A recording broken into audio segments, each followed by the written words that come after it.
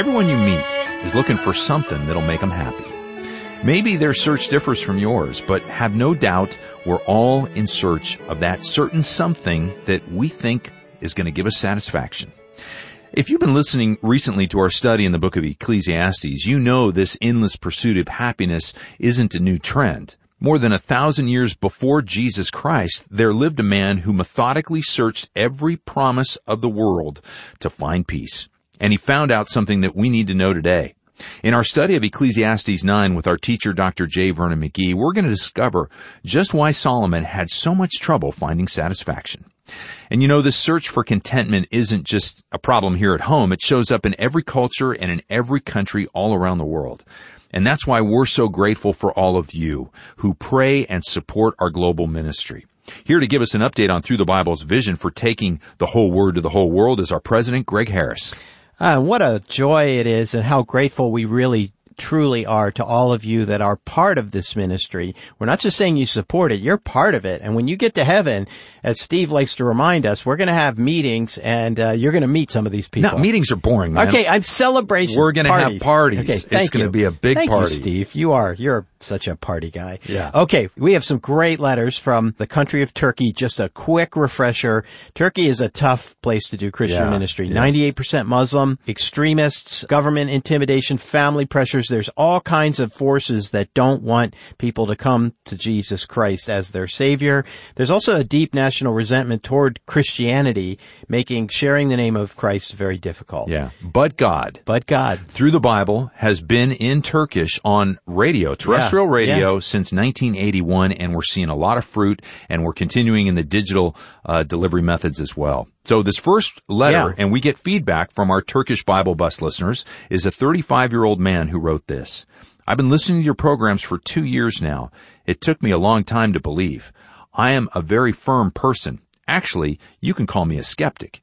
I don't believe in everything. I don't trust everyone. Therefore, people don't like me much. I don't know. I thought you were a pretty good guy. Yeah, I like him. I don't act until I really am sure about something. Your program helped me a lot. I listened carefully to every sermon. I compared it with the Bible. I even read the Quran once more during this period. Now I can honestly say, this is wonderful, that Jesus Christ is my Lord and Savior. Thank you for helping me to make this decision. That is an amazing letter, and I wish we had time to talk about it. We'll talk about it at lunch today, but we got some more we have to hear. That is just such a letter of causing us to all rejoice. Now, here's a 40-year-old man who writes this. One day, I took a taxi. After a while, I noticed that the radio was on. I was surprised because the taxi driver was listening to a frequency that preached about Christianity. What was told in the program touched my heart. The speaker explained the wrongs of trusting man and said that we should trust in God, that he who trusts in God will never be ashamed. He explained that we are not alone and that God is on our side for good in every situation. He was telling me everything my heart needed. When I came to the place where I was to be dropped off, a voice said to me, "Give God a chance." After that, I listened to your program for months. Jesus Christ changed all my thinking. He changed my heart and life. I was forgiven and saved. I am now a believer in Jesus Christ. Praise the Lord. Wow. And it's been a long time since we've heard a backseat taxi radio conversion. We hear those less because now radio is less of a thing, but it's still there. Got time for one more, I think. My husband is a violent man. He humiliates me and hits me often. One day I went to the imam of my mosque and asked him to help. But he said, he is your husband, and the Quran allows it. He said that he is the head of the house. You must be guilty of something. He told me to obey whatever my husband says. That day, I began to hate Islam. When I was at home alone and hopeless and helpless, I remembered that one of my friends told me to look up your program. I started listening to it. After 2 months, I decided to believe on the name of Jesus Christ. I've been praying for my husband for 6 months. Jesus has given me the strength to endure, and I am trying to forgive him. Our house has become a bit more peaceful. Please pray for me and for our 2 children. Wow. So powerful. Greg, pray for us as we begin our study today.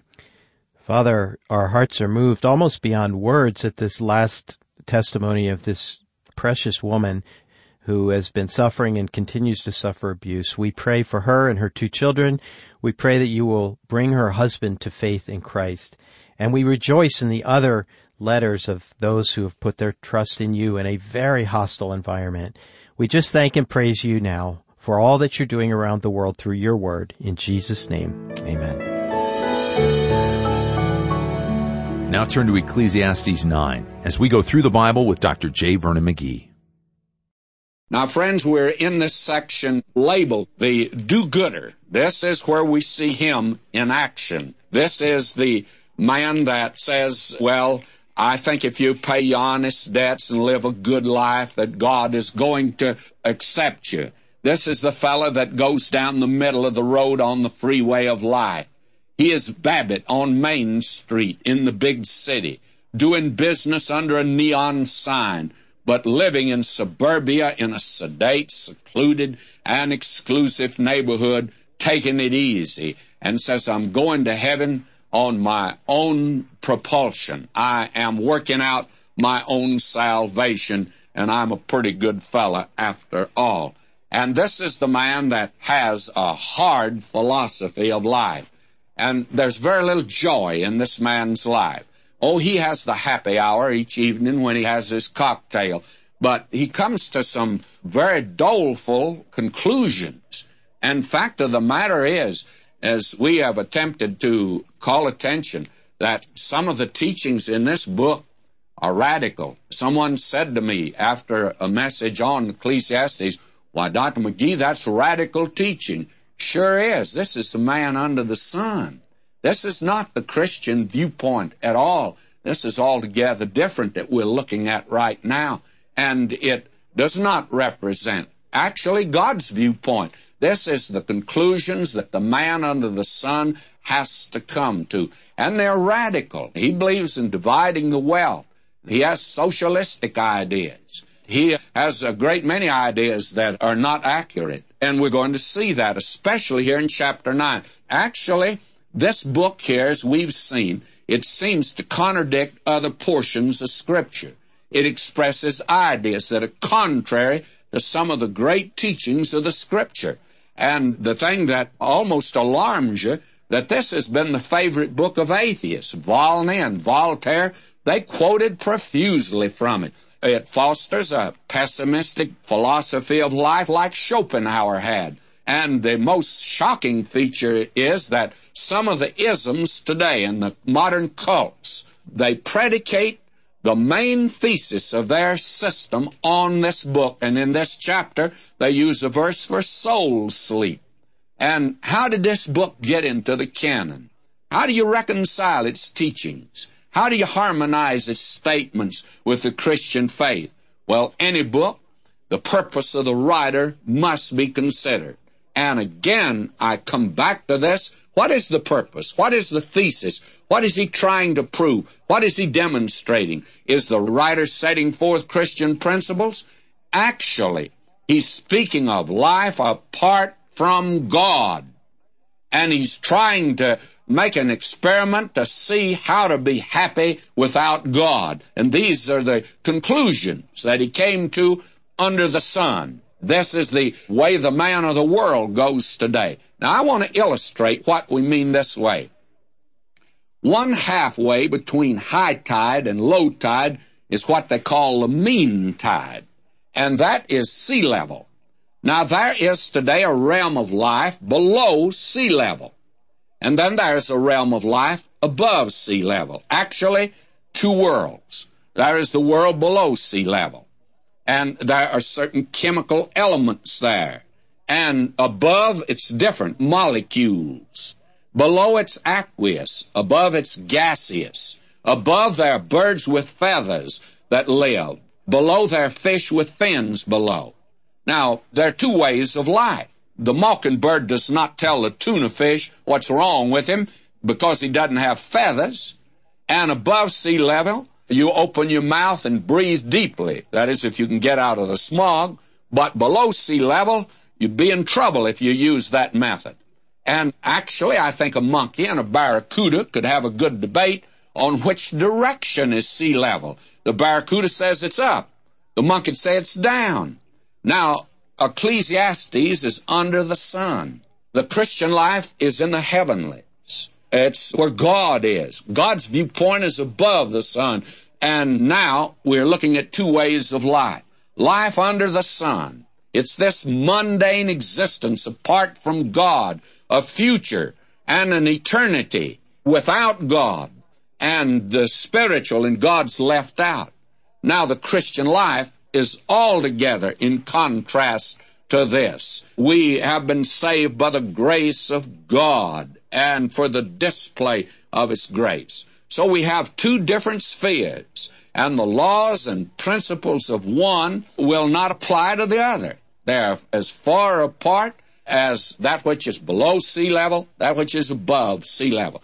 Now, you're wasting your time to tell a non-Christian, if ye then be risen with Christ, seek those things which are above. He isn't even in Christ. No use talking to him along that line. It's like trying to teach a mud turtle to fly because he likes the swamp and he's not interested in flying. Now, Solomon wrote Ecclesiastes, and as we said before, it's a record of an experiment he made with life. He tried everything under the sun to see if he could find satisfaction of soul. And in this chapter alone, under the sun occurs about 4 or 5 times. Under the sun, and everything must be interpreted in the light of that. Now, he had already tried other things. He tried the pursuit of knowledge, came to the conclusion the making of many books there is no end. He tried pleasure, and the outcome was, I hated life. He tried riches, and he came to the conclusion, he that loveth silver shall not be satisfied with silver. And then he tried religion, and you either become a lunatic or a racketeer, a crank or a crook, fanatic or become frantic, a nut or a bum. The two routes if you're going to go the religious route. And then he tried fame. A good name is rather to be chosen. It's better than precious ointment, he says. And then he tried morality. And all he could say is all is vanity and vexation of spirit. Thackeray wrote a wonderful novel called Vanity Fair. If you've ever read it, you know the story of Becky. And he concluded it by telling all of the littleness and the sin in the lives of these people during the time of the wars of Napoleon, and how they live little lives apart from God. For Thackeray, by the way, was a Christian. And then he concludes it like this. He says, the play is over. We'll put the puppets back in the box. All is vanity and vexation of spirit. And, by the way, you could do that with Hollywood. It's the pleasure capital. It's the sin center. This is the place where there's fame and riches. And this is the place that has the monopoly on sleeping pills. My friend, life is empty without God and without Christ. Augustine gave that famous yet trite and hackneyed expression, Thou hast made us for thyself, and our lives are restless until we rest in thee. The human heart is so constructed that you could put the whole world in it and still have room for something else. And yet when you have Christ, your heart's not big enough to hold him. Now look at this chapter here with that background. The most frightening fact about Ecclesiastes, it's the basis for socialism. And, my friend, your country and mine is closer to socialism than you can ever imagine. And this is the only answer to statism, regimentation. What's that? Christ is the answer, and he's the only answer. You can only go one direction without him, and with him there's life abundant. Now, will you notice? I'm reading verse 1 of chapter 9. For all this I considered in my heart, even to declare all this, that the righteous and the wise and their works are in the hand of God. No man knoweth either love or hatred by all that is before them. In other words, he says, I don't know a thing. Or, using the common colloquialism of the street, I don't know nothing. That's my position. And that's the position of a great many today. They're not worried about the future eternity. That's a realm they don't enter at all because they know nothing about it. Verse 2, all things come alike to all. There is one event to the righteous, and to the wicked, to the good, and to the clean, to the unclean, to him that sacrificeth, and to him that sacrificeth not. As is the good, so is the sinner, and he that sweareth is he that feareth an oath. In other words, doesn't make any difference what direction you go, you're going to come out the same way. And now, what is the answer to all of this under the sun? Now understand, this is not God's answer. This is the man under the sun. Verse 3, this is an evil among all things that are done under the sun, that there is one event unto all. Yea, also the heart of the sons of men is full of evil, and madness is in their heart while they live, and after that they go to the dead. In other words, my friend, you're the victim of circumstances, and therefore we ought to share the wealth. That sound familiar to you today? That's the conclusion you come to under the sun. Don't need to work, but after all, it won't make any difference whether you work or whether you don't. Life is a great lottery. Since you didn't get yours, the fellow that was lucky and got his ought to share it with you. My friend, this is the man under the sun. Does that sound familiar to you? Karl Marx never said anything new. Solomon was way ahead of him. Now will you notice, verse 4, for to him that's joined to all the living there is hope. For a living dog is better than a dead lion. And the idea is here, actually, all through this section, eat, drink, and be merry. Well, tomorrow you're going to die. And the fool and the wise men, they just about the same in the long run. After all, a living dog is better than a dead lion. It doesn't make much difference. Now let's move on down here, because this is something that is tremendous. He says here, for the living know that they shall die, but the dead know not anything, neither have they any more reward, for the memory of them is forgotten. Now, this is where that idea of soul sleep arises here, and we have another verse up here, verse 10, and what you have here is the philosophy of the man under the sun. This is the conclusion that he comes to here, that you just well be a live dog, in fact, be better than be a dead lion. So to be a lion or a dog doesn't make really much difference, because when you die, you're just like a dog. That's what the atheist says today. And looking at the human side, the physical side, my friend, when that body goes into the grave for a child of God, that body is put to sleep. That's true. But Paul says, absent from the body, present with the Lord. That's where the person goes, and you and I are just living in these earthly tabernacles today. So you see, this is not even a Christian viewpoint. It's the man under the sun. I heard a man say some time ago, well, he says man just like a dog. When he dies, that's it. Well, that's what he says here. That's the outcome. Now he says here, also their love and their hatred and their envy is now perished, neither have they any more portion forever in anything that's done under the sun. In other words, this life is very futile. It's very purposeless, very meaningless. You're just an animal. Here's evolution with a vengeance. Only it's a little different. What he's saying here is, man didn't come from an animal, man is an animal. And that's more frightful today, because we think we've come from some place, and that we are very much on the way, that we're marching to Zion, and it's an earthly one. Now will you notice, verse 7, go thy way, eat thy bread with joy, and drink thy wine with a merry heart, for God now accepteth thy works. You're a do-gooder, you see. So eat, drink, and be merry, for tomorrow you die. And we're going to have our happy hour, you know. And from about 4 o'clock to about 7 o'clock, we all get soused. And that's life. That's living it. Probably the most monotonous life in the world are the folk that are living like that today. And now he says, let thy garments be always white. Let thy head lack no ointment. Oh, dress up. Keep up a good front. And then it says, verse 9, live joyfully with the wife whom thou lovest all the days of the life of thy vanity, which he hath given thee under the sun. And you know, actually, there are many unsaved couples that are enjoying life. No question about that, from their viewpoint. I have met several along the route.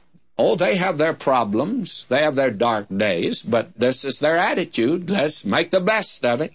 all the days of thy vanity, for that is thy portion in this life and in thy labor which thou takest under the sun. Now, will you listen to this? This is another verse that they base soul sleep on. Whatsoever thy hand findeth to do, do it with thy might, for there is no work, nor device, nor knowledge, nor wisdom in the grave whither thou goest. Well, absolutely, there's not. Because when you put this old body that can hold a hammer and can use its brain to study or to perform some mental chore, when you put that body in the grave, it's not going to be doing those things. In other words, this is the place you're going to make your decisions. But the body has come not to an end, but the body will probably disintegrate, made up of about 16 elements, and the soil's made up of about 16 elements, and that body will go right back into the soil. Dust thou art, unto dust shalt thou return. He says that concerning the body. But the spirit will go to the Creator. In other words, you're a person, and you're going to have to answer to God. Now, he'll come to that in the 12th chapter, so that this does not teach soul sleep. It's the viewpoint of the man under the sun. And that is the thing of it. Now, in verse 11, he deals with social injustice and the minority groups and the masses. Listen to him now. I returned and saw under the sun that the race is not to the swift, nor the battle to the strong, neither yet bread to the wise, nor yet riches to men of understanding, nor yet favor to men of skill, but time and chance happeneth to them all.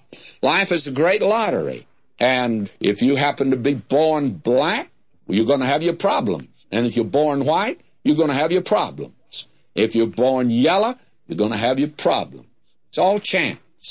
Nothing you can do about it. That's the whole thought here. Therefore, the thing to do is to sort of juggle the thing together, and let's divide it, because we're not going to be here very much longer. May I say to you, what a viewpoint of life this is. And let's move on down. For man also knoweth not his time, as the fishes that are taken in an evil net, and as the birds that are caught in the snare. So are the sons of men snared in an evil time, when it falleth suddenly upon them. And this comes right back to that materialistic philosophy. And that is the thing we mentioned the other day, that when you get on a plane on Friday afternoon, as I've done now many times, filled with men with briefcases, going home. They're coming here to Southern California. Some have been in Dallas, some in Kansas City, some in Chicago, some in Seattle. Now they're coming home. And they sit there. They're not afraid. Why? Because they have a fatalistic viewpoint of life. Well, one of these men said to me one day, we went through some turbulence, and he says, well, you know, if it's going down, it'll go down. If your number comes up, there's nothing you can do about it. So he just sat back, gritted his teeth, and that's the way he faced life. Man, just like a fish caught in a net. Oh, what an awful viewpoint. That is the worst kind of fatalism, and that is a philosophy we've considered. But the do-gooder has to come to that, you see. There's no other explanation for him. And therefore this wisdom have I seen also under the sun, and it seemed right unto me. Now, will you notice, verse 14, there was a little city, and few men within it. There came a great king against it, besieged it, and built great bulwarks against it. Now, come a little closer, Mr. Marxist, and listen. You communists, listen to this. Hear a parable. You want to lift up the burden, the banner of the downtrodden? You want to defend a minority group, the cause of the underdog? Is that the thing that you're interested in? Well, may I say to you, there will arise a dictator. A great king will come against a people that let down their defenses and spend all their time with social problems which unsaved men cannot solve, and they've had now 5,000 years minimum, probably 6,000 years, and it could be much longer than that, and they have not solved the problems of life. How much longer do you think God ought to give man to work these out? Until next time, may God richly bless you, my beloved.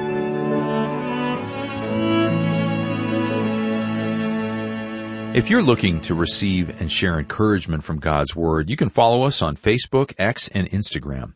The Bible Bus stops here again next time. We hope that you hop aboard. And until then, if you need to reach us, call 1-800-65-BIBLE or visit ttb.org. God bless you today as you walk with Him in His Word.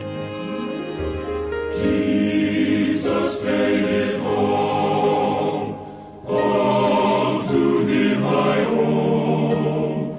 Sin had left a crimson stain, He washed it white as snow. We're grateful for the faithful and generous support of Through the Bible's partners, whom God uses to take the whole Word to the whole world.